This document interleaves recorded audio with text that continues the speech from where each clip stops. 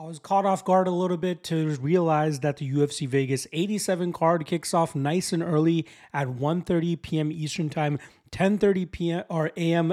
Pacific Time. So some breakfast and fights for a lot of folks, combat and coffee, as I used to like to call it. I used to call it coffee, combat, and cannabis, but not so much the cannabis nowadays. But regardless, nice and early start for the UFC for this UFC Vegas 87 card. I appreciate you guys checking out the immediate reaction show. You guys know that I watch every single fight live and then record a quick recap as soon as the fight wraps up, so you guys can get my quick, fresh, immediate reaction to every single matchup, as well as the odds that cashed for every single fight, so we can see where the money was on each UFC card. So without further ado, let's get into the recaps here. Momentum seemingly was on Al Sawadi's side, but unfortunately for him, Rozenstruik had a great overhand to feed him in the opening minute of that third round to secure a third round knockout victory.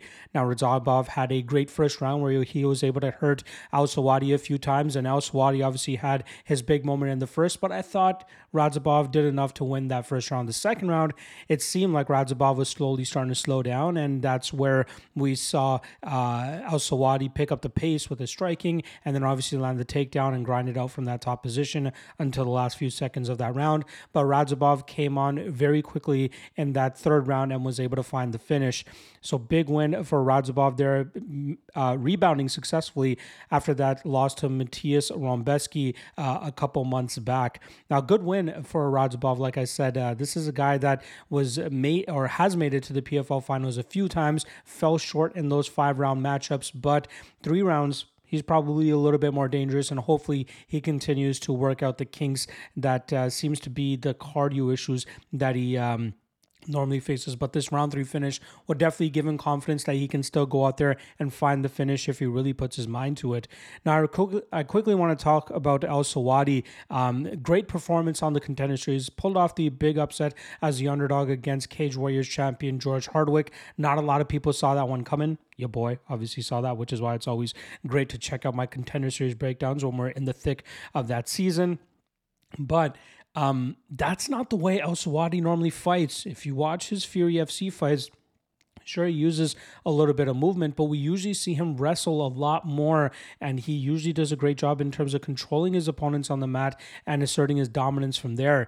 Now, with this newfound love for the striking game and utilizing a lot of movement, it was eventually going to catch up to him, and this was the fight that it showcased where maybe he was just a little bit too comfortable at range, and that's where he ended up getting dinged. A lot of people didn't think that would happen because Hardwick on paper is probably a better technical striker than Rozenstruik, but Rozenstruik maybe carries more power than what Hardwick was showcasing that night. So Al Sawadi, he's going to have to figure out a better mixture of this movement style of striking, but try to employ his grappling a little bit more frequently so he doesn't get caught in the striking realm like he did here as well. So very happy to call the underdog here in Rozenstruik. Earlier in the week, he was my dog of the night play, but with the addition of Oliveira and Sopai, I had to flip the script and go with Sopai here, but very happy to still cash on Loic Rozenstruik to kick off the card, like I said, with a round 3 knockout. Let's quickly look at the odds that cashed here. Rozenstruik underdog plus 130 comes through by knockout plus 420. Round 3 plus 1,500, round 3 knockout plus 2,000. Shout out to anybody that was able to secure that beautiful line there. And then the under 2.5 cashes in the last round at plus 135. Still 10 more fights to go. Let's see if the underdogs can keep the trend going or if the favorite pulls it off in the next fight. As most people suspected, Ludovic Klein goes out there as a minus 1,200 favorite and absolutely smashes the short notice UFC newcomer AJ Cunningham.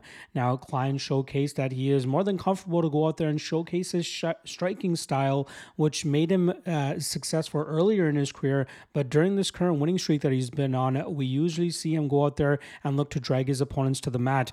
But he knew he could get his opponent out of there if he just stuck with the striking, and that's what he was able to do about 4.5 minutes into that first round.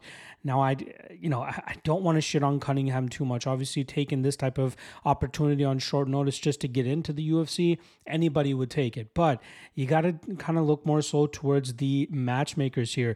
What's the difference in terms of trying to book Klein next week against a fighter that is more deserving of being in the UFC?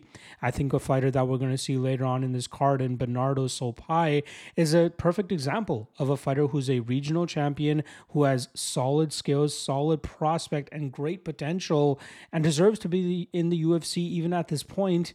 That was a great signing, even if he ends up losing later. But a guy like AJ Cunningham, who was given the opportunity on the Contender Series, lost emphatically, goes out there, beats a bum on the regional scene, and then gets the shot in the UFC on short notice. Sure, again, maybe he's doing them a favor by saving Klein on this card, just accepting the fight on 4 days' notice. But still, the UFC needs to do better and make sure that the guys that they're signing, the standard of which the guys they are signing are of that of the being the global leader in mixed martial arts. And it was not a good sign when they brought Cunningham in this spot. Go ahead and give him a shot on the Contender Series again. Not bring him in on short notice where he's going to be going up against a minus 1,200 favorite. Absolutely insane. Getting back to Klein, great work from him, showcasing that he can go out there and do what a minus 1,200 should do. Let's see if he can keep this run rolling now. All right, let's check out the odds that cashed. Obviously, like I touched upon, Ludwig Klein, massive favorite, minus 1,200, comes through by knockout, minus 150, round 1, plus 125, round 1 knockout, plus 190, and then the under 1.5 coming through at minus 130. I believe, I just want to quickly confirm this suspicion.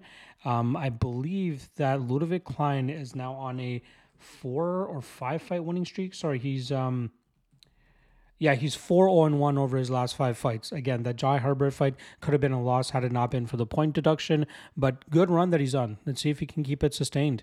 Christian Leroy Duncan puts on an absolute ass whooping on Claudio Ribeiro as he comes in as a minus 300-ish favorite. But it was a great performance all around from Duncan in terms of showing his continued maturity as he continues to work through the UFC ranks. Last time around, against Denis Tiuliulin, we saw him utilize his clinch, wear on Tiuliulin, and then eventually finish him in the second round. And it seemed like he was having fun with his striking and pretty much picking apart Ribeiro through the first 4 minutes of that first round. And then in the last minute, we saw him start to work the clinch and wear on Ribeiro. And then in that second round, we saw him go in for a double leg, slam Ribeiro to the mat, eventually take full mount, eventually get the back, and then rain down big elbows to get Ribeiro out of there.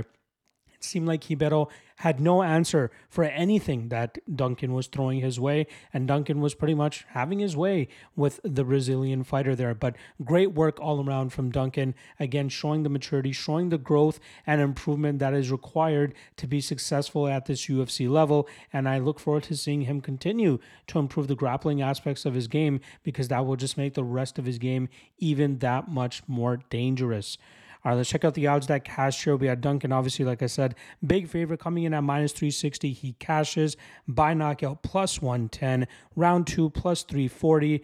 Throw those two together. A lot of people were honing in on this specific prop here. The round 2 by knockout at plus 470, and then the under 1.5 cashes with just about 30 seconds on the clock at minus 110. I'm sure over and under bettors were sweating that one out heavy, but Duncan was able to emphatically ensure that the under hits there.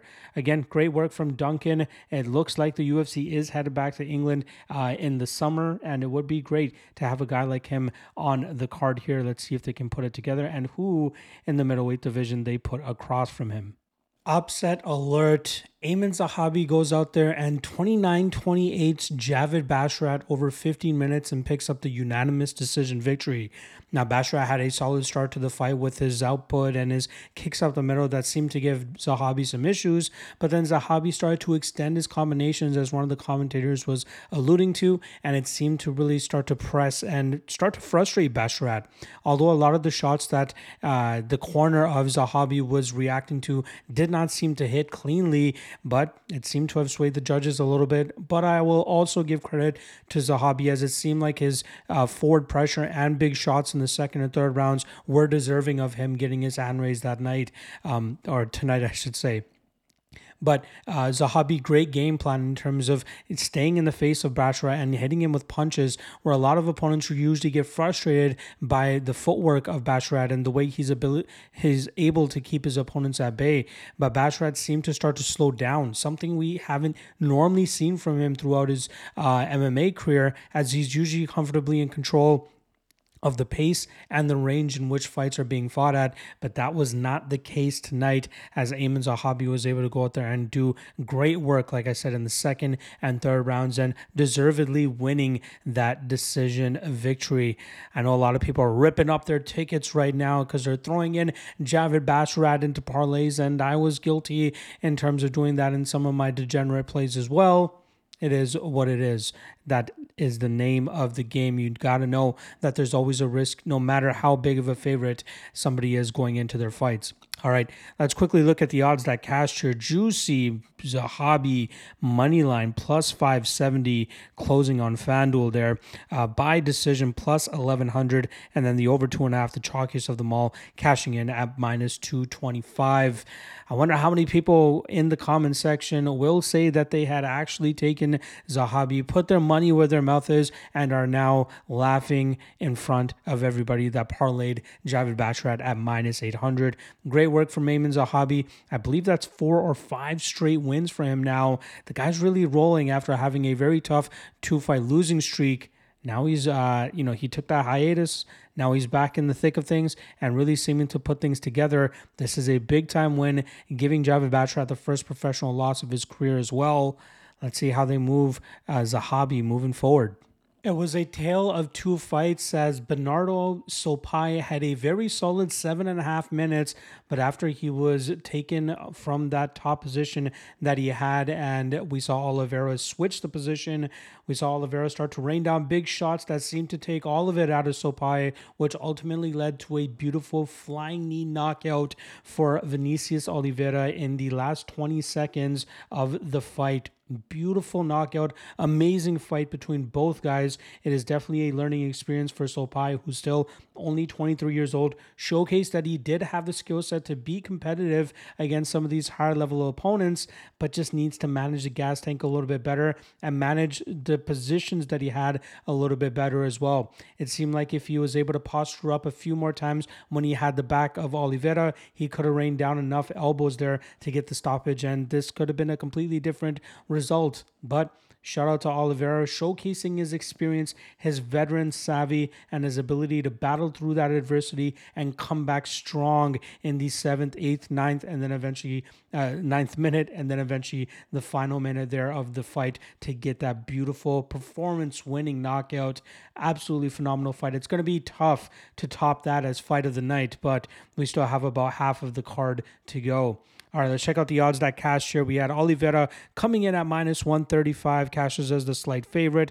By knockout, plus 190. Round 3, plus 1,000. Throw those two together. Round 3, plus KO and KO, plus 1,300. The over 1.5 easily cashed there at minus 155, although it was quite sweaty for overbettors when Sopai had those dominant positions and was raining down the shots that he was. Great performance for Lockdog, one of the truly most entertaining fighters that is currently on the roster, and he just added another reason as to why, not to mention another highlight reel for himself as well. Good God, what a knockout. Besides an early scare in round 1, Eric Anders was able to put on a classic Eric Anders performance, and Jamie Pickett had nothing to do or say about it.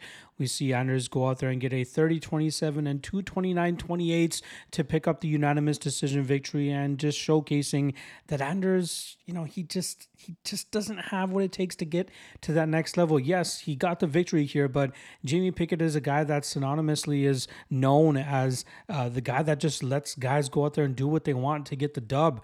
Very unfortunate. Pickett has the frame, the size, the strength, the power, but he just doesn't seem to have the mental in there. And especially going into this fight, the commentators were talking about Pickett saying this is his last fight no matter what. So maybe already going in there defeated, not the greatest of looks, but a typical performance. This is how most people expected it. I really like the over in this spot. I like the Anders by decision, and both of those ended up hitting.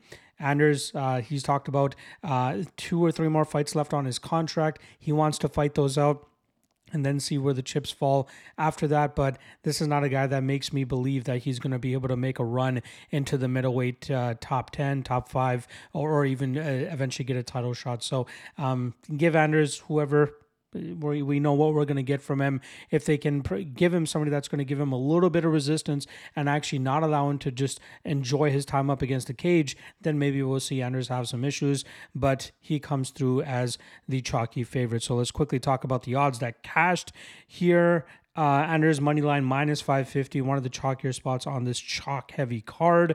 By decision plus 140, over 2.5 minus 145. Your boy going out there doing exactly what everybody expected him to do in this spot, and picks up the unanimous decision over Jamie Pickett. These boys were swinging from the first bell, but it was ultimately Steve Erceg who goes out there and secures the second round knockout victory over Matt Danger Schnell. Very unfortunate loss for Schnell, who continues to deal with his durability issues and is taking losses due to it. You know, Steve Erceg is a guy that normally goes out there and gets submission victories, but he trusted his hands in this fight, and he has shown some solid hands throughout his UFC career thus far, but it finally translates into a one-punch knockout over Matt Schnell, and we obviously saw Schnell's head bounce off the canvas as well as he was dropping. Not a good visual there, but big win for Steve Erceg as he continues his run through the UFC. This is definitely a flyweight to keep an eye on, especially with his already solid jiu-jitsu game, and now the confidence in his striking starting to grow as well. This guy's so quick and precise and accurate in terms of landing his strikes when he's in the zone, and he doesn't just go, one shot at a time. He's throwing combinations, and he's throwing with confidence as well. He's going to hit a breaking point at a certain point, but he's looked good thus far, pretty much beating every opponent without too much issue. From what I remember, Alessandro Costa had won the second round in their fight, and Schnell did land a big shot in the first round in terms of a counter, but for the most part, Steve Erceg has gone out there and continued to put together a flawless run inside the UFC. All right, let's check out the odds that cashed for this matchup. We had Steve Erceg as the big favorite here at minus 450, cashing by knockout plus 200. And I remember seeing earlier this week that the knockout and submission prop were pretty much identical. So pick your poison pretty much in terms of which one you want to go with. Round 2 plus 500, round 2 knockout plus 950, and the under 1.5 cashing at plus 110. Again, very tough look for Matt Schnell. I'm curious to see how he's going to be able to bounce back from this, but I look forward to seeing the ascension and the way that Steve Erceg looks to get into the rankings. He called out Brandon Royval a little bit too quick of a call out, in my opinion. I think it was Royval or Moreno, one of those two that he ended up calling out, but still too quick of a call out there. There's enough guys there between 10 and 5 for him to call out that will likely be his next foe, but gotta admire his hunger and his willingness to go out there and try to prove that he's the best flyweight in the world. Should be a good one. I hope they put him and Tatsuro Taira together next. That would be a great flyweight matchup. Obviously, Taira, jiu-jitsu wizard. Erceg has some decent jiu-jitsu chops himself. Erceg might even be the better striker there. I would love to see that one be put together. Let me know what you guys think. Although there were a couple of lopsided scorecards there, 30-25s and 30-26s, we do have to tip our hat to Bekzat Almakhan for taking this fight against Umar Nurmagomedov in his first UFC appearance.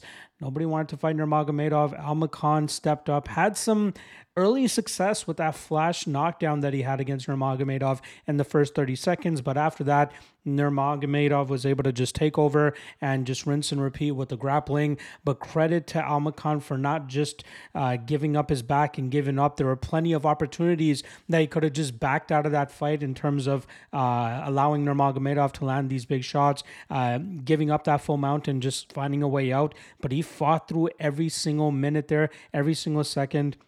And I think he earned a lot of respect from a lot of people. I saw somebody tweet in regards to this being somewhat of a flashback of when Islam Makhachev went up against Arman Tsarukyan, and now we know what Arman Tsarukyan is up to. He's one fight away from potentially rematching Makhachev, but actually for a title this time around. So maybe there's that type of potential for Almakhan. But spinning back over to Nurmagomedov, I thought it was a great performance overall. I didn't like the fact that people were questioning his striking game.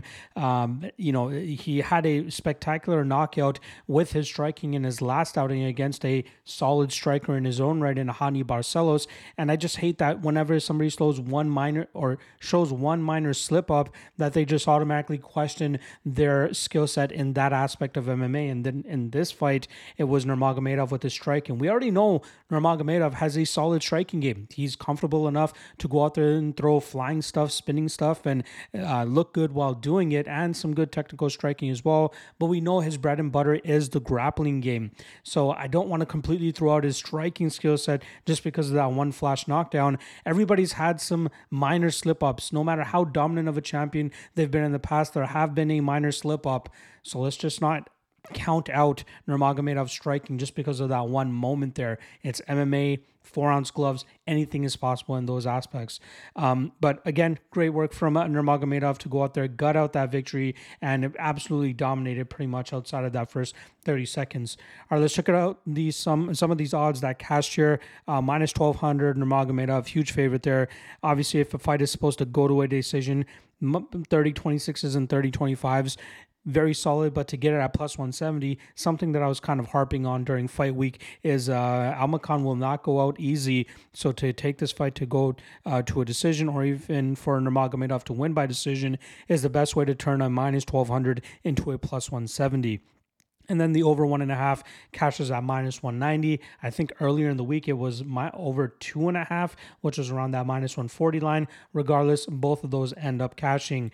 Nurmagomedov goes out there and calls out Corey Sandhagen with this win, and I would love to see that matchup, as it was originally scheduled to be the UFC Nashville headliner, if I'm not mistaken, or San Antonio headliner, whichever was at the end of the summer this past year. Obviously, Sandhagen it was Nurmagomedov that was forced to pull out. Sandhagen ends up fighting Font, injures his knee in the preparation for that matchup, so he's been on the sidelines for a little bit, but I would love to see both of these guys get matched up. Perfect matchup for both guys, and both guys are willing to take that fight as well, so I would love to see those guys get matched up moving forward. I think I speak for a lot of people here that we can credit Alex Perez for showing up for this matchup, obviously show up and fight, but in terms of putting forth a solid effort. And I believe if he just pushed a little bit more, he could have actually gotten out there and gotten the win. Unfortunately for him, he drops a 29-28 unanimous decision to Mohamed Mokaev, who could potentially be fighting for the title next. But let's quickly talk about Alex Perez again. This guy was marred with so many canceled fights, from weight issues to COVID to just a plethora of things, injuries as well. But a lot of people did not expect him to make this date, especially against a fighter like Makhachev. But he showed up, and he showed that he is still capable of some high-level performances. He just needs to get his head in the game a little bit more in terms of putting some offense out there. I thought it was a close fight going into that final round, but it was just the lack of damage that Perez was looking to implement, especially when he was effectively defending the takedowns that were coming back his way from Makhachev. But Makhachev dealt with that adversity in terms of not being able to get this win as easily as he normally does, but he still went out there, still showcased some solid things, and I think a title shot would be a little too quick for him. But let's quickly talk about the odds that cash first before we talk about what's next.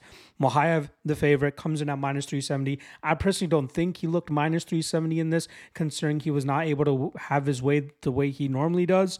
By decision, plus 200, not a bad look there. And then over 2.5 cashes at minus 105. Now, Makhachev obviously called out the champion Alexandre Pantoja. Pantoja has even called out Makhachev, especially if he was able to go out there and get the win tonight, and that's what he was able to do. The only other guys that kind of stick out there is Brandon Royval, who just fought for the title back in December. got pretty much swept on the scorecards there. He's already 0-2 against the champion, so why not give some fresh bloods a champion shot? And I believe a guy like Makhachev, it might be too soon for him. I think Pantoja could likely get the better of some of these exchanges, but I'd have to do the tape studying before I make a final prediction on that matchup if it is what ends up being next. Makhachev, he's been a solid prospect for a long time. We heard about this kid originally when he was 23-0 as an amateur. Now he finds himself 11-0 as a professional. Just beat a former title challenger as well. I personally would like to see him fight at least one more guy before getting the title shot. But if depending on how the lineup or the schedule shakes out here, there's a need for a title fight or a big fight on that UFC 301 card, which is supposed to go down in Rio de Janeiro, Brazil, and I believe that is scheduled for May. So just about 2 months away, just over 2 months away for that pay-per-view. Let's see if Makhachev actually ends up getting the title shot here. But regardless, good win for him here against a former title challenger. Let's see what's next. Many expected this to be a banger of a fight, and it started off a little slow-paced, but it was Petrino's jab in the early going that got him the damage and to secure that first round. And then it was his grappling in the third round that really seemed to overwhelm Tyson Pedro, allowing Petrino to go out there and secure the unanimous decision victory.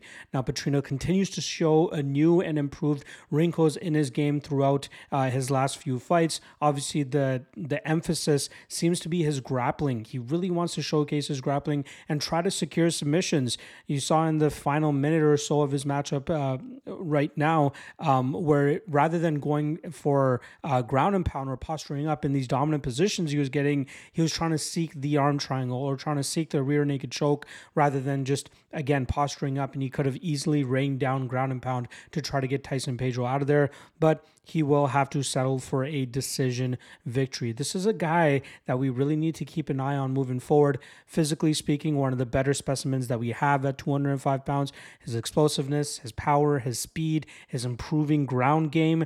This is a guy that can definitely make some noise in that top 10, top 5, especially if he continues to accrue solid experience. There will be better fighters that will give him a little bit more difficulties and more resistance than some of the guys he's been facing as of late. But this is the perfect, step-by-step approach that Petrino needs to take, especially with his main goal obviously being getting that UFC light heavyweight championship belt. But good win for him here against Tyson Pedro. A couple of things to unpack on the back end, but let's quickly talk about the odds that cashed here. Petrino, heavy favorite, minus 390, comes through with relative ease by decision, plus 260. The over 1.5 cashing at minus 160.